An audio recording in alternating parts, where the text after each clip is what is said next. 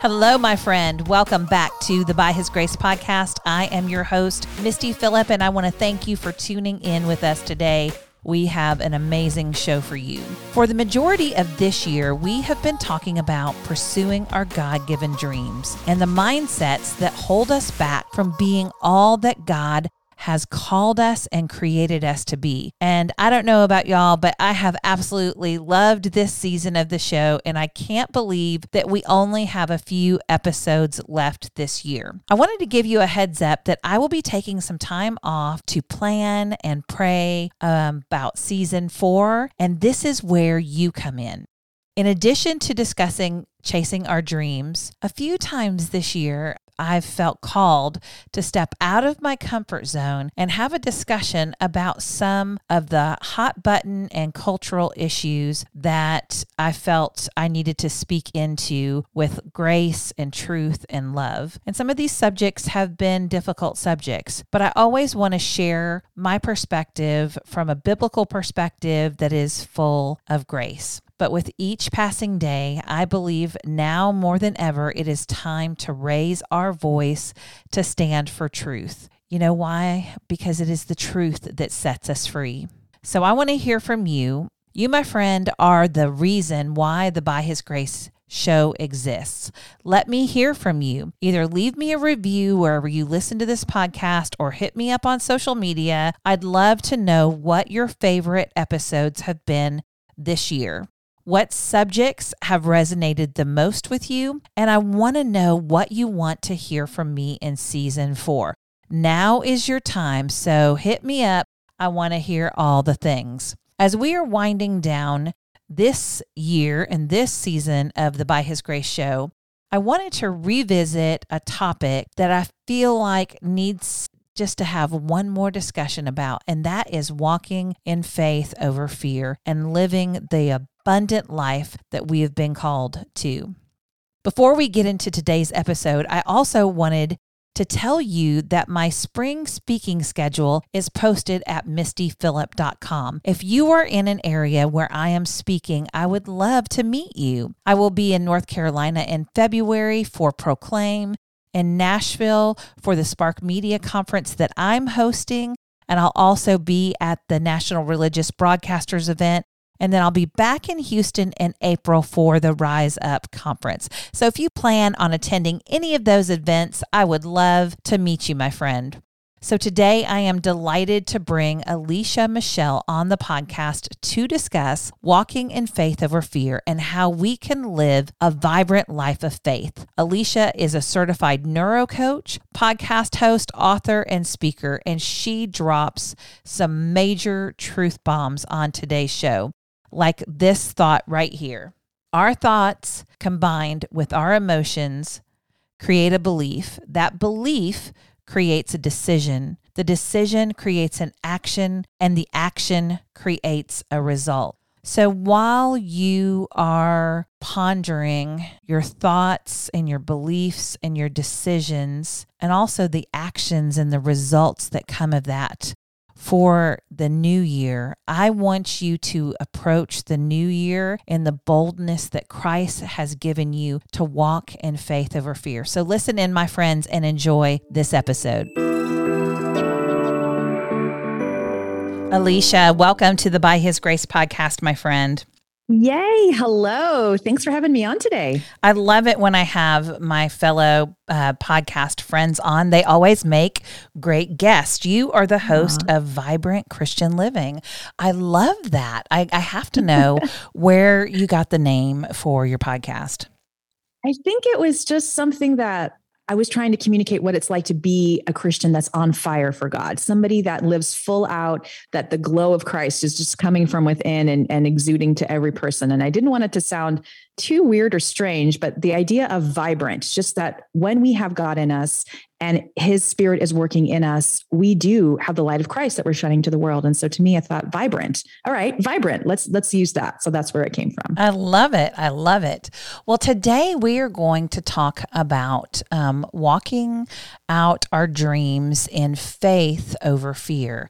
And I know that this is something that you have a little bit of experience about. So I'd love to know how you have done this in your life, how you have walked in faith over fear. Wow. Well, that's a huge question. Huge question. And I think there's lots of ways we can answer that. I think, there's the big things that we can say, well, we did this accomplishment or we had this issue that we worked through and it happened. And then there's the everyday, just faith over fear. So I think I can address it from both of those angles. Just first, my family and I have walked through all kinds of journeys where my husband is, for example, he's a type 1 diabetic, and we found that out about 7 years ago through an experience that, again, nearly took his life. I went through an experience 4 years ago where I had a sudden health crisis that, again, almost took my life. We've had special needs children. We've gone through 2 periods of unemployment, all kinds of things where you're like, Lord, I know you're good. What is going on? Why is this happening? Where is this coming from? We feel like we're doing all the right things that you want us to do, but yet this. And that can build in us this attitude of fear of what's next and what we know what should be next. Yeah. How should we respond? So I think for me, I've had to really learn as those big events have come up to, first of all, see God in them and that his good plan is still working. But second, to not let them trip me up for the future, that there might be something bad about to happen when things seem kind of calm, when the waves seem pretty stable and flat, so to speak. So I've had to do that. And then just every single day, I am plagued with fear, honestly. And I've had to make a choice to overcome fear.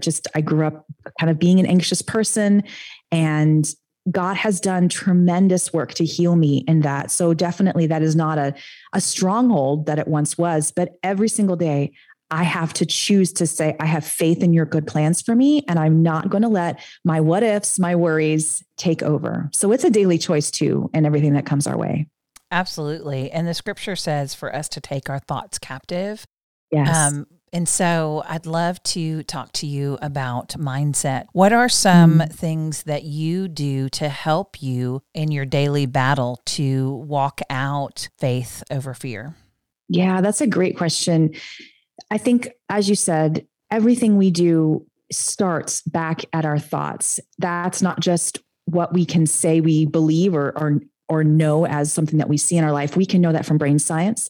As a neuro coach, that's something I've seen in my own clients and in my own life, that our thoughts combine with our emotions to create a belief. That belief creates a decision. The decision creates an action, and the action creates a result. So taking our thoughts captive has been something that has become one of the top priorities for me in terms of self-care.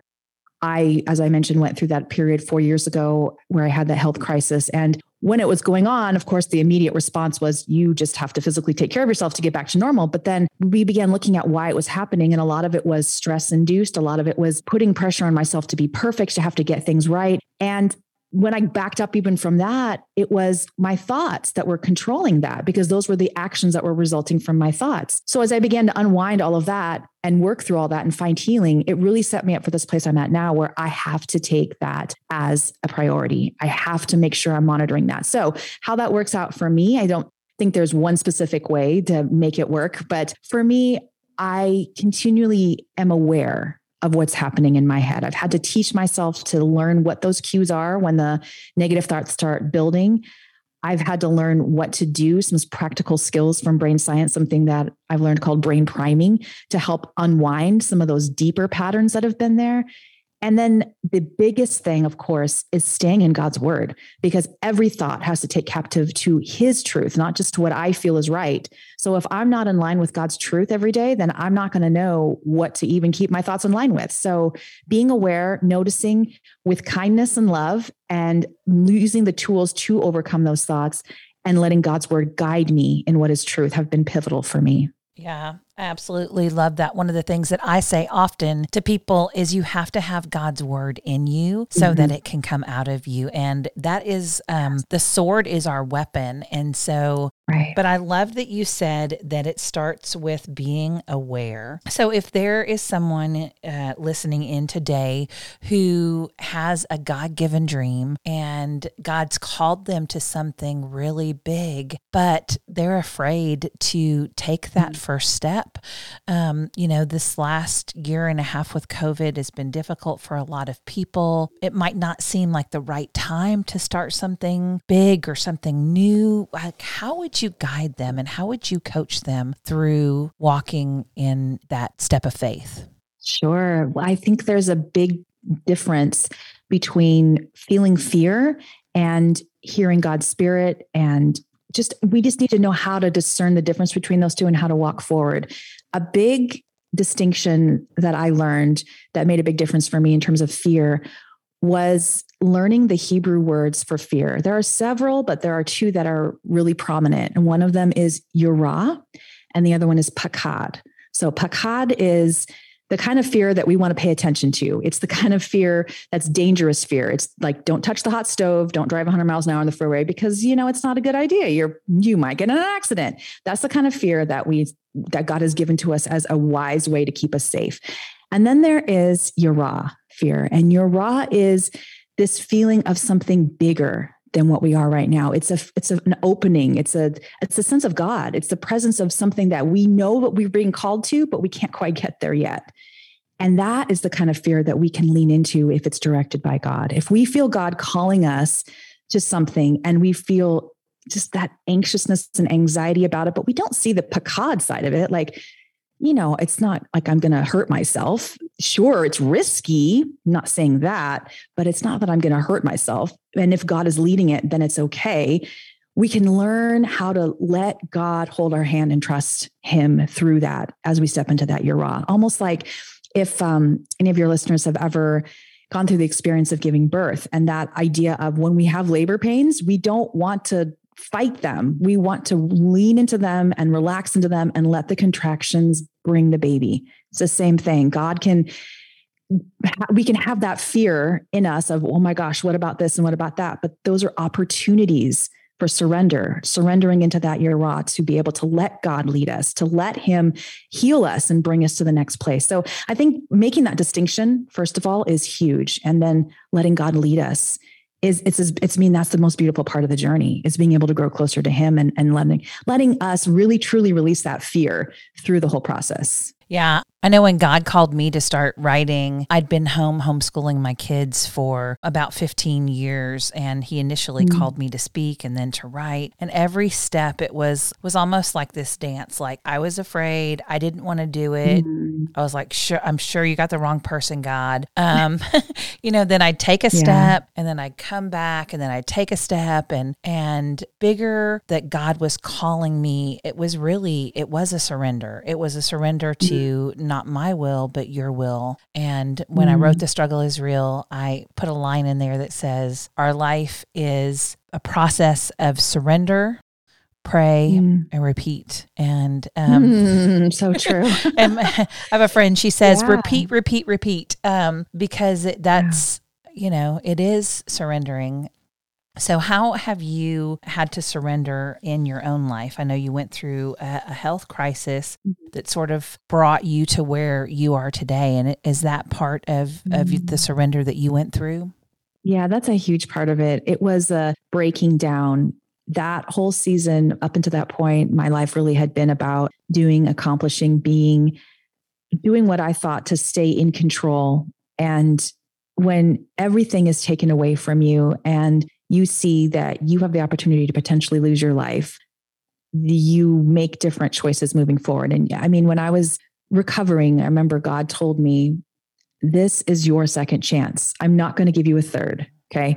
So you need to take what I'm giving you, and you need to be different. And at first I thought, okay, that's great. And, God is so kind and how he deals with us, because I'm like, all right, so I just need to take care of myself better. I need to sleep more. All right, cool. I can learn how to do this. But then I started really digging into, well, why hadn't I been doing that before? And it went back to those mindsets of what was driving me to stay up so late and to get 4 hours of sleep, for 10 years straight? What was driving me to do that?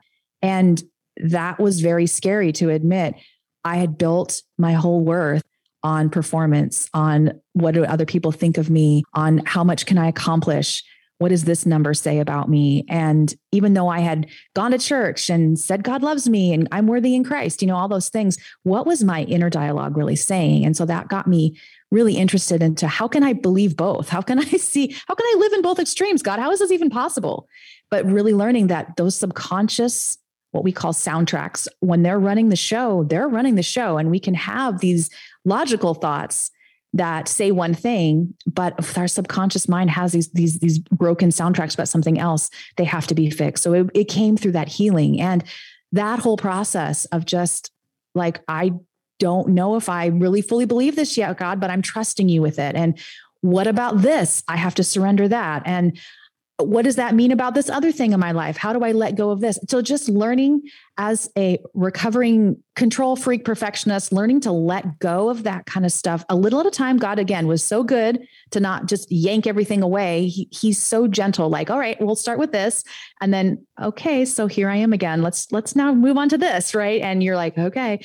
But like you said, it's a surrender and repeat. And the more I've done it, the more now I see when he presents me with dreams, like you're talking about dreams, the less afraid I am to surrender it to him, because I'm like, I see that if you're giving me this, I am successful. I will be successful in this dream right now, today, if I obey you and follow you. That's all I have to do to be successful in this dream. It doesn't matter if I accomplish whatever worldly thing I can imagine. If I follow you and I'm obedient to you, then I'm successful. And that's enough, right? Just knowing him and following him is enough.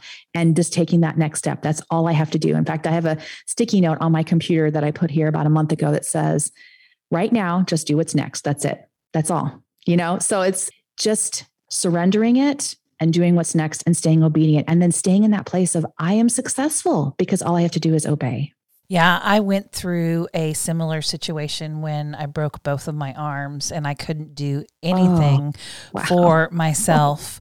And God sat me down for like a year. I was unable to lift very much weight, but for several months I wasn't able to do anything for myself. And it was during that time, I think I had lived a life previous to that where I was always wanted things to be perfect and had some of those same mindsets. And it was when God sat me down and said, you don't have to do anything. You don't have to perform at all because I love you. And the scripture says that we love him because he first loved us. And I didn't even know that was a struggle that I had, was because I felt like life is good and everything's great. And I'm just going and doing and going and doing and going and doing. But then when I couldn't go and do anymore, that's when his love just poured over me. And it sounds like the same type of thing happened with you when you got to the point to your body was just saying, no more, I can't do this anymore. So yeah. If I could respond to that really quick, because I think that's so, so important that we ask ourselves, okay, God, why, is this a dream that I have that is going to affect how I view myself? Is this something that I feel like if I accomplish this, then I will be enough for God, or then I will be enough for myself? And we have to get to a place where the dream isn't about anything about our worth. We have to truly, fully surrender that. I don't believe that it will be a healthy version of that dream if we get to the other side of it and we quote accomplish it and we're still feeling like, okay, well, what's next? If we can settle ourselves in that place of it's enough right now. I don't have to do anything else to be accomplished, to be successful, to be worthy of you, God. If we can get to that place and let that all really truly sink in, which I believe is really going back to what are the broken soundtracks that are in there. And that's the work that I do. Once we do that, then it's like, I feel like God really can release us to our dreams, because it doesn't matter at that point in terms of our worth. Do you know what I'm saying? Like, it doesn't matter. we can do it because out of the joy of serving him and following him and doing what he's called us to do versus it being about my need to achieve, my need to be approved. And that's what he has called us to. He's called us to live an abundant life and a vibrant life, right? Yeah. So if there's somebody who is struggling with some of these things today, what else would you say to encourage them? I would just really say two things. First, make sure that you are getting alone with God to hear specifically what is the call that he has for you in this season, this next thing, and what is that voice that he's sharing with you about what you need to hear right now to be loved, to be worthy, to be enough? And is it sinking in? Do you feel like there's a block there? Because if there is, I really feel like it can really taint your ability to achieve a dream or to go for a dream, because you may be doing it with that expectation of like, okay, when I get there, things will be better, or I will be worthy, or I will feel good about myself. I remember I became a Christian when I was 19 and I was in college. And one of the first camps I got to go to, because again, I didn't grow up as a Christian. I never went to like summer camp or anything, youth group camp, anything. I went to a camp over a weekend, and there was a speaker there who, again, this man, however many years later, he will probably not know till he gets to heaven that how much his speech impacted me. But he talked about something called destination sickness, that he called it. And he's like, destination sickness is getting to the place of where you think you want to be and realizing it's not enough. It's not there. And that's kind of like what I feel with dreams. We have to be careful, even if it's a God-given dream, to realize that we're doing it from the place of centeredness and already knowing that we're enough, already knowing that we're loved right here. So I would just say, really figuring out, is there something that's blocking me from that? Because we will not find even the truest satisfaction of that dream if we don't allow God to work on those places first. And we can do that as we're moving towards the dream, but it's an important part, I think. And that's part of our sanctification process, is going through that. Yeah, I love it. Love, love, love it. Well, this has been a helpful conversation. We have talked about walking in faith over fear. We have talked about being in the Word and taking those thoughts captive, and so much. I just have loved our conversation and want to know what is next for you, and what dreams are you following in this season?